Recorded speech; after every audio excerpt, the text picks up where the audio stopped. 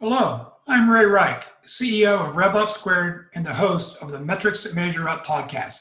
We talk to a wide variety of B2B SaaS industry thought leaders, executives, and people just like you to discuss how they use metrics, key performance indicators, and benchmarks to enable better data-driven, metrics-informed decisions that accelerate revenue performance and increase enterprise value.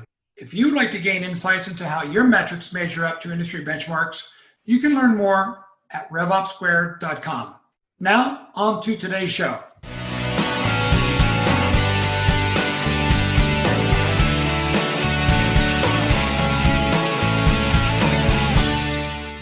Welcome to today's episode of the Metrics That Measure Up podcast. Today, we are joined by Chris Biebel, Vice President at Software Equity Group. I've been following Chris and his colleagues at the Software Equity Group for several years as they publish very insightful SaaS industry metrics, enterprise valuation, and reports, both inside of their monthly SaaS index updates and their annual software industry report. In today's episode, we'll be covering three main topics. One, SaaS KPIs that are most critical in a SaaS company from both a M&A perspective and a public market perspective. The net dollar retention KPI and why it's so important to B2B SaaS companies. And when do KPIs become an imperative in a SaaS company's evolution? Chris, welcome to the show, and please take a moment to introduce yourself and what led you to being a guest on the Metrics That Measure Up podcast. Well, thank you, Ray. I appreciate the introduction and happy to be here and looking forward to good conversation, dialogue, and digging into some of these sort of key metrics today and how they impact value and valuation for software and SaaS businesses. I've been with SEG for a little over 15 years, have played a lot of different roles here at Software Equity Group, both on the deal and execution side and also on the business development side and overseeing a lot of the research, which I know you've followed for some time. But really since inception have been solely focused on providing information and guidance to software and SaaS management teams and entrepreneurs, not only information that can help them think through timing for an exit, either in the near term or long term, but also obviously when the time does come, our core business is advising software and SaaS companies, typically on the smaller end of the spectrum, 5, 10, 15, 25 million ARR businesses through a controlled transaction, which used to be just strategic buyers. But in today's market, there's a lot of private equity investors out there. And I know the topic of our conversation today is a lot around metrics. And certainly the financial folks are really laser focused on how businesses are performing from a financial standpoint. So excited to participate and provide any insights that you think would be helpful to your audience. Chris, thank you so much for joining us. And one of the things we'll talk about later on, I think, is how a $5 million ARR company is the new $20 million ARR company based upon private equity and how they've impacted the entire mergers and acquisitions landscape. But let's first talk about the high priority KPIs that you see over your hundreds of transactions. At RevUp Squared, we had to create the first 5, it's a KPI framework, because so many organizations and entrepreneurs and founders really wanted to know what are the most important KPIs that I need to capture, calculate, and use to make better data decision, metrics-informed decisions, kind of data-driven decisions. We look at these 5. So I'd love to get your perspective on the 5 that you kind of see as the most important when you're doing your M&A advisory work. We look at number 1, the Rule of 40, which really measures growth and free cash flow. We look at gross dollar and net dollar retention as critical enterprise value driving metrics. Customer lifetime value to CAC, the ratio. We also, from an operating perspective, really like our customers to look at CAC ratio and then that amazing cash flow generator gross margin. So those are the 5 that we call our first 5. Let me ask you, what are some of the top KPIs you recommend to your portfolio companies? Yeah, so I think generally speaking, I think our sort of some of the top metrics or KPIs that we track generally overlap with, I think, some of your focuses. So I would sort of answer it this way. It's changed a little bit over the past couple of years.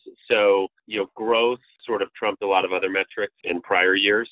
So 2-3 years ago, we would say growth, revenue growth is the highest corollary to EV to revenue or EV to ARR type multiples. Over the past 2 years, maybe folks have started to maybe see, not that anyone was forecasting what occurred in 2020, but that maybe a recession was around the bend we're in the seventh inning or something like that of expansionary period, and people have gotten a little bit more risk averse, retention has really come into the forefront. And so I think today retention, both from a gross and from a net dollar standpoint, is probably the number one metric that investors and buyers are honing in on today. Growth is still certainly important, and I'd probably rank it as maybe number two in terms of what are the first couple questions that we would typically get from buyers and investors when we're getting on the phone with them to talk through an SCG client. And then some of the other ones like LTV to CAC ratio are certainly important, and I would say gross margin clearly. Gross margin certainly can be a very key determinant of the future scalability of the business and whether you're truly viewed as a SaaS business or maybe more of a services type of organization. Interesting. In the first half of 2020, our most recent research has shown that new name customer ARR acquisition is much less efficient and at a much reduced scale to FY19. In fact, we're seeing new ARR acquisition down about 50% year over year. And it's about, on a dollar of ARR basis, about 20 cents more expensive to get each dollar of ARR, kind of the CAC ratio. What do you see as some of the trade-offs that SaaS companies need to make between net dollar retention versus Rule of 40? And specifically, one of the areas I'd love to drill down in with you is not all growth is as valuable from an enterprise value to revenue model, that of new name customer growth versus existing customer expansion. What do you think? What's your research and experience say about that? Yeah, so number one, this is obviously an interesting year, and I would sort of what you described there in terms of slowdown in new customer acquisition. We've certainly seen that with the companies that we're formally working with, and then obviously a lot of companies that we're kind of mentoring and guiding and staying in touch with. I think just to comment on that, I think a lot of folks across most industries, there's a few where maybe you've got COVID that is driving an acceleration in adoption for your product. But by and large, there was an understanding that sales cycles were going to lengthen and momentum was going to slow a bit in terms of new closed deals. And so folks really focused on marketing, staying in front of customers, being there for customers, right? And then from an investor standpoint, from a buyer standpoint, there's been a real laser acceptance of that. And then a lot of focus around how are you maintaining your relationships with your existing customers? How are your retention rates holding up through this first sort of pressure test, if you will, for SaaS companies since we saw the shift 10 years ago over to this model? And then from there, it's, okay, how are things starting to rebound in the second half of the year? Are you starting to see some sales momentum coming back? But generally speaking, we're working with a lot of businesses that are on the smaller end of the spectrum. You know, they may be 5, 10, 20 million plus in ARR. They're not $1 billion businesses, and they have great product offerings. And when a buyer or an investor is looking at these businesses, in many cases, they're saying, hey, I really like this product offering, and I need to vet out how differentiate defensible this is. And I'm going to do that by really measuring things like, what is your gross retention? How are you holding on to your existing customers? Hopefully you're not churning a lot of customers. And then from there, can you demonstrate an ability to sell other solutions or increase wallet share within your existing customers? And hey, we as a buyer group or an investment group think that we're really good at scaling businesses and improving sales and marketing operations. And so I think as it relates to how you prioritize new customer acquisition versus sort of expanding wallet share within existing customers, we always say make sure that you don't have a leaky boat first, that you've got strong retention, and that maybe you can demonstrate an ability to expand and exhibit the compounded interest rate, if you will, of the SaaS model to the buyer community or investment community. And then from there, you should be showing some healthy amount of new customer acquisition occurring. You can't just be, obviously milking your existing base. You've got to show some certainly good amount of new logos coming in, but you wouldn't want to do that at the expense of customers walking out the back door. So I think we prioritize the core kind of existing customer base and the stability of that. And then from there, you're building out to sort of new customer acquisition. Chris, let's dig a little bit deeper into net dollar retention. And the reason I ask, in our latest research, we found for private SaaS companies, the average net dollar retention is about 102%. Now, this is far from some of the public companies that we're seeing 140, 150% net dollar retention, but there's some selection bias there because those companies on the stock market are the best of the best, right? But net dollar retention at 100 to 102%.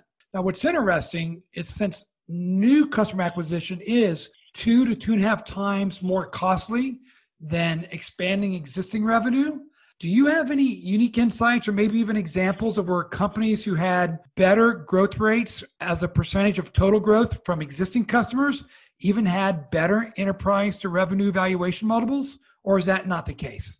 Yeah, that's a really good question. So there were a couple of deals that we recently did within the education space where our clients had really nice product offerings, a ton of depth and breadth. They were really loved by their customers, and they were exhibiting really strong retention, well north of 110%.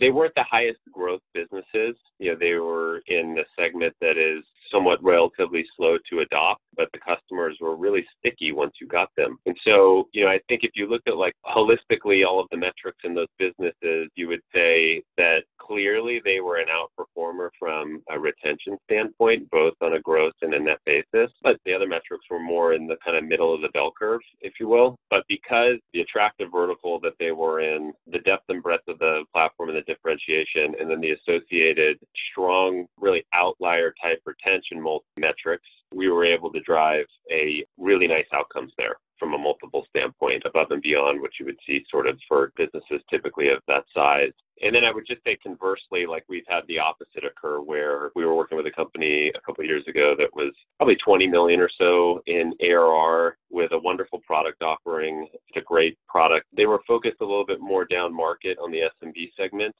And I think that in the business was growing well and it checked a lot of boxes off, but the retention was poor.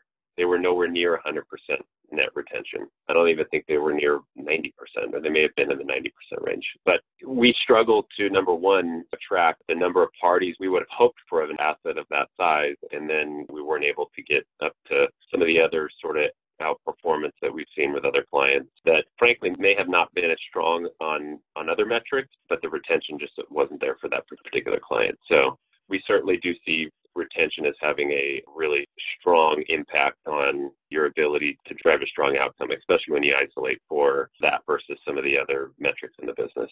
Hey, Chris, let's dive even deeper into that because I was reading some of your research and I really love this net retention wave research that I found. And I think at a high level, what it said was if you take two companies with equal growth rates, and I think you normalize that 40% growth rate, but one company was at 110% net dollar retention, and the other company was only at 100% net dollar retention, that the enterprise value to revenue models were materially different, kind of from a 6x up to 9x or greater. Is that fairly accurate with a lot of the private transactions you're seeing in the M&A market?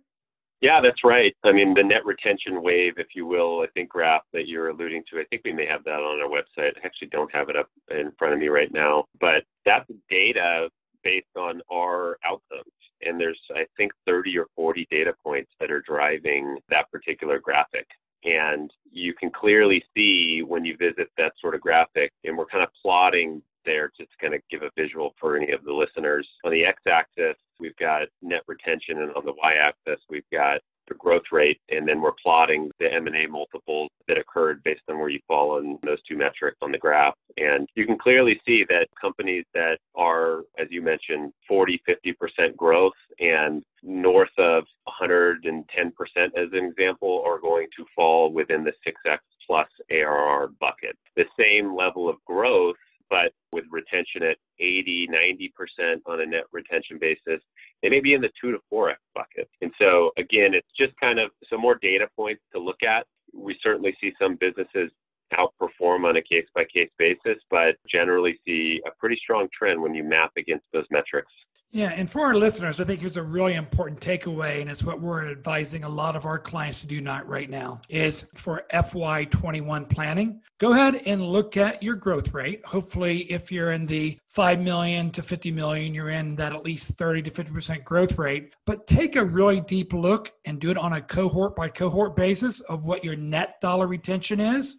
And consider really strongly, if you're at 100, 102% net dollar retention, what would it take to get that to 110 plus net retention? And you might over-index your FY21 investments into existing customer growth, whether that's through upsells or cross-sells, versus over-indexing on just new name customer growth because number one, it is about 2 to 2.5 times cheaper to grow existing customer revenue. And as Chris just shared, it can increase your revenue to enterprise valuation multiples 3, 4, 5x. So Chris, let's dig into one other area here, and that is around your public SaaS index. It's something that I love, your monthly updates. Is that a good place to kind of look at how net retention drives enterprise value to revenue multiples, or are there other things I should be looking at in those public SaaS company index reports? Yeah, I think obviously it's a good proxy for sort of valuations in the market. So I think we've got maybe a little over 100 publicly traded SaaS companies that make up the SEG Public SaaS Index. And frankly, on a monthly, but on a quarterly basis, we're publishing EV to revenue multiples, operational metrics for those companies, both from an index level as well as from a product category standpoint and specific company standpoint, to see how some of those metrics are driving valuation multiples. And it's obviously one of the data sources that's public, right? A lot of the private data is just really hard to come by, or you would have to be working with just someone like us that has access to information from all the companies that we're working with and see these deals occurring in the private markets. But most of that information is not publicly disclosed. But we see a lot of parallels, right, as it relates to, generally speaking, the public SaaS companies that are demonstrating a higher Rule of 40 or growth rates are being valued at a much higher multiples than those that are growing at less of a growth rate. Those companies that are exhibiting net dollar retention rates well north of the 100% type of metric that you alluded to earlier there are being rewarded with higher multiples, generally speaking. You can look at a few examples of that. I mean, we're all aware of Zoom, and there's other reasons other than net retention that a company like Zoom is trading at the ridiculous valuation multiples that they are today. But, there's others like Alteryx, Twilio, Fastly. These are all companies that are trading at well north of the 11x ARR multiple. That's a median multiple right now. In some cases, 20, 30, 40 times revenue. And they've all got net dollar retention above 130%. And you compare that to a few others like Proofpoint or Brightcove that maybe at 80 to 90% on a net dollar retention basis, and they're trading at something well south of the median multiple, as low as 2 to 4x revenue in the public market. So there's obviously a whole host of other metrics that would impact how each of these individual companies are being valued in the market. But generally speaking, you certainly do see some correlation there between net retention and EV to revenue multiples. And we see that in the private markets as well. Yeah, one of the things we would recommend all the founders, entrepreneurs, CEOs, and CFOs listening to us today is look at some of these public SaaS companies and look at the Software Equity Group SaaS Index. And you'll be able to look at cohorts and say, wow, as you said, the enterprise value to revenue multiple is about 11x right now. And by the way, that's up 62% since May, pretty phenomenally. But look at how net dollar retention and that Rule of 40 growth rates impacts that, whether it's a trailing 12 months or forward-looking 12 months of revenue, impacts the multiple. And in fact, my recommendation was maybe do some correlation analysis using R-squared model. And I think you'll find that there's some direct correlation between those two things that Chris just shared, growth rate and net dollar retention and the EV to revenue multiple. Yeah, and I would say just quickly, to just touch on that, I mean, one of the fundamental reasons why everyone focuses so closely on it is if your net dollar retention is north of 100%, it effectively means your business is growing without you adding any new customers each year. So if your net dollar retention is 110% each year, you can continue to grow 10% per year without adding any new customers because you're continuing to expand wallet share. And so it's compounded interest, right, on your revenue base. And it's a great stable base from which to then acquire new customers and further accelerate growth.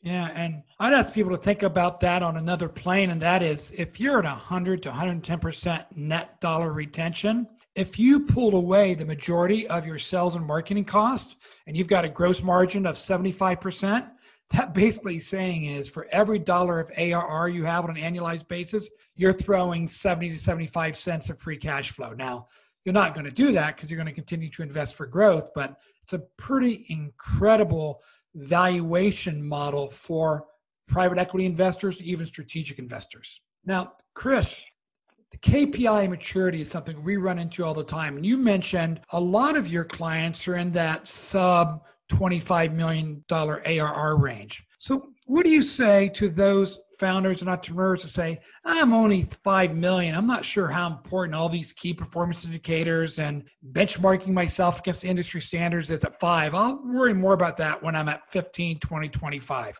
What's your insights on that? Yeah, so I think number one, I would just say from a high level, the industry has really professionalized over the last 5 to 10 years. There's been a lot more sort of focus on the SaaS model and the attractiveness of the SaaS model. And in particular, you've started to see a lot of these traditionally private equity, growth equity firms start to move down market in their focus. So they used to, I think we've talked in the past, and they kind of mentioned like 5 to 7 million in ARR is the new $20 million in ARR for a lot of these investors. And so in our view, that type of ARR number is right around the corner for a lot of businesses that are $2-3 million in ARR. And so it's never too early to start understanding a lot of the metrics that are going to be really important when you go to raise capital or exit the business. And they can also be extremely informative as it relates to how you operate your business.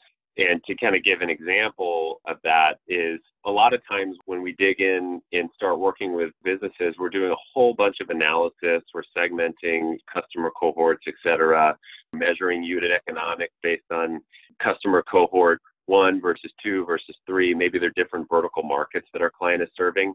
And we'll see that it's much more profitable, or the unit economics are much better within this vertical 1 versus verticals 3 and 4. And they have a ton of runway or greenfield to grow in within vertical 1. And yet they're, from a sales and marketing standpoint, equally across all of these different verticals. And so we would look at that and we'd say, you know, your return is going to be so much higher if you focus on vertical 1 for the time being and given the runway before you move to verticals 2 and 3 and 4. And there's going to be very significant impact from a multiple or from a valuation standpoint based on your unit economics and your growth, et cetera. And so many times we're finding that out for the first time. We're uncovering that as part of an exercise that we're going through to get a company ready to go to market. And it would have been so much more favorable for the business to have had that information 24 or 36 months prior to this event so that they could incorporate some of that into how they're going to market and growing their business to just strengthen the overall company and obviously set themselves up for a much more positive outcome down the road. I think that's really important insight because we've seen far too many companies that are growing 30, 40% in a couple primary ICPs, you know, that ideal customer profile. Maybe it's a couple vertical industries, but they're like, well, our target account base just isn't big enough. So we're going to move over to industry vertical number 3 and 4. And they find out that that diffuses their investment in sales and marketing, and their growth rate actually decreases, and their CAC ratio, the cost of each dollar, increases, and they would have been better served to basically double down in those industries that they had been serving. But you know what? They didn't do a cohort analysis after 3, 6, 9 months after they moved to that new one tangential vertical industry. Very important insights. Yeah, for sure. Chris, one of the things I guess I would like to wrap up here with the Metrics That Measure Up podcast is there any other insights from all your experience and all these private transactions that you'd like to share with our audience? I think that the service that, you're providing is crucial. I think that the industry is professionalized around a lot of these metrics in a relatively short time period. And it's a common set of metrics that are relatively easy to understand. You just have to, I think, take the time to do so and the discipline, obviously, to continue to track them on an ongoing basis. And the earlier that you can do it, the better. And I think the more favorable position that you'll be in when the time is right to be having these conversations, or frankly, just being ready for inbounds that are coming in from investors and buyers on a weekly or monthly basis. You got a better basis for having these conversations with the market. So I think that's kind of what I would leave it with, is take the time to properly understand sort of where you sit in the spectrum and how that aligns with what your goals are for strategic or liquidity means. Well, let me summarize here. So one of the things we learned today was how important net dollar retention is to that revenue to enterprise valuation multiple. Number two, it's never too early to really understand your KPIs and metrics and be able to benchmark those against the industry, because you never know when that inbound call is going to come from someone who wants to pay you 8, 10x your company's revenue. And number three is make sure that when you're looking at the data and metrics that you're capturing, look at it on a cohort by cohort basis so you can make more educated trade-off investment decisions on those cohorts that are driving the most growth and maximizing your revenue to enterprise valuation. Chris, thank you for joining this episode of the Metrics That Measure Up podcast. Thanks, Ray. It was a pleasure, and look forward to maybe doing this again sometime. Thank you for listening to today's Metrics That Measure Up podcast. If you would like to learn more about B2B SaaS metrics and benchmarks, please visit RevOpSquared.com.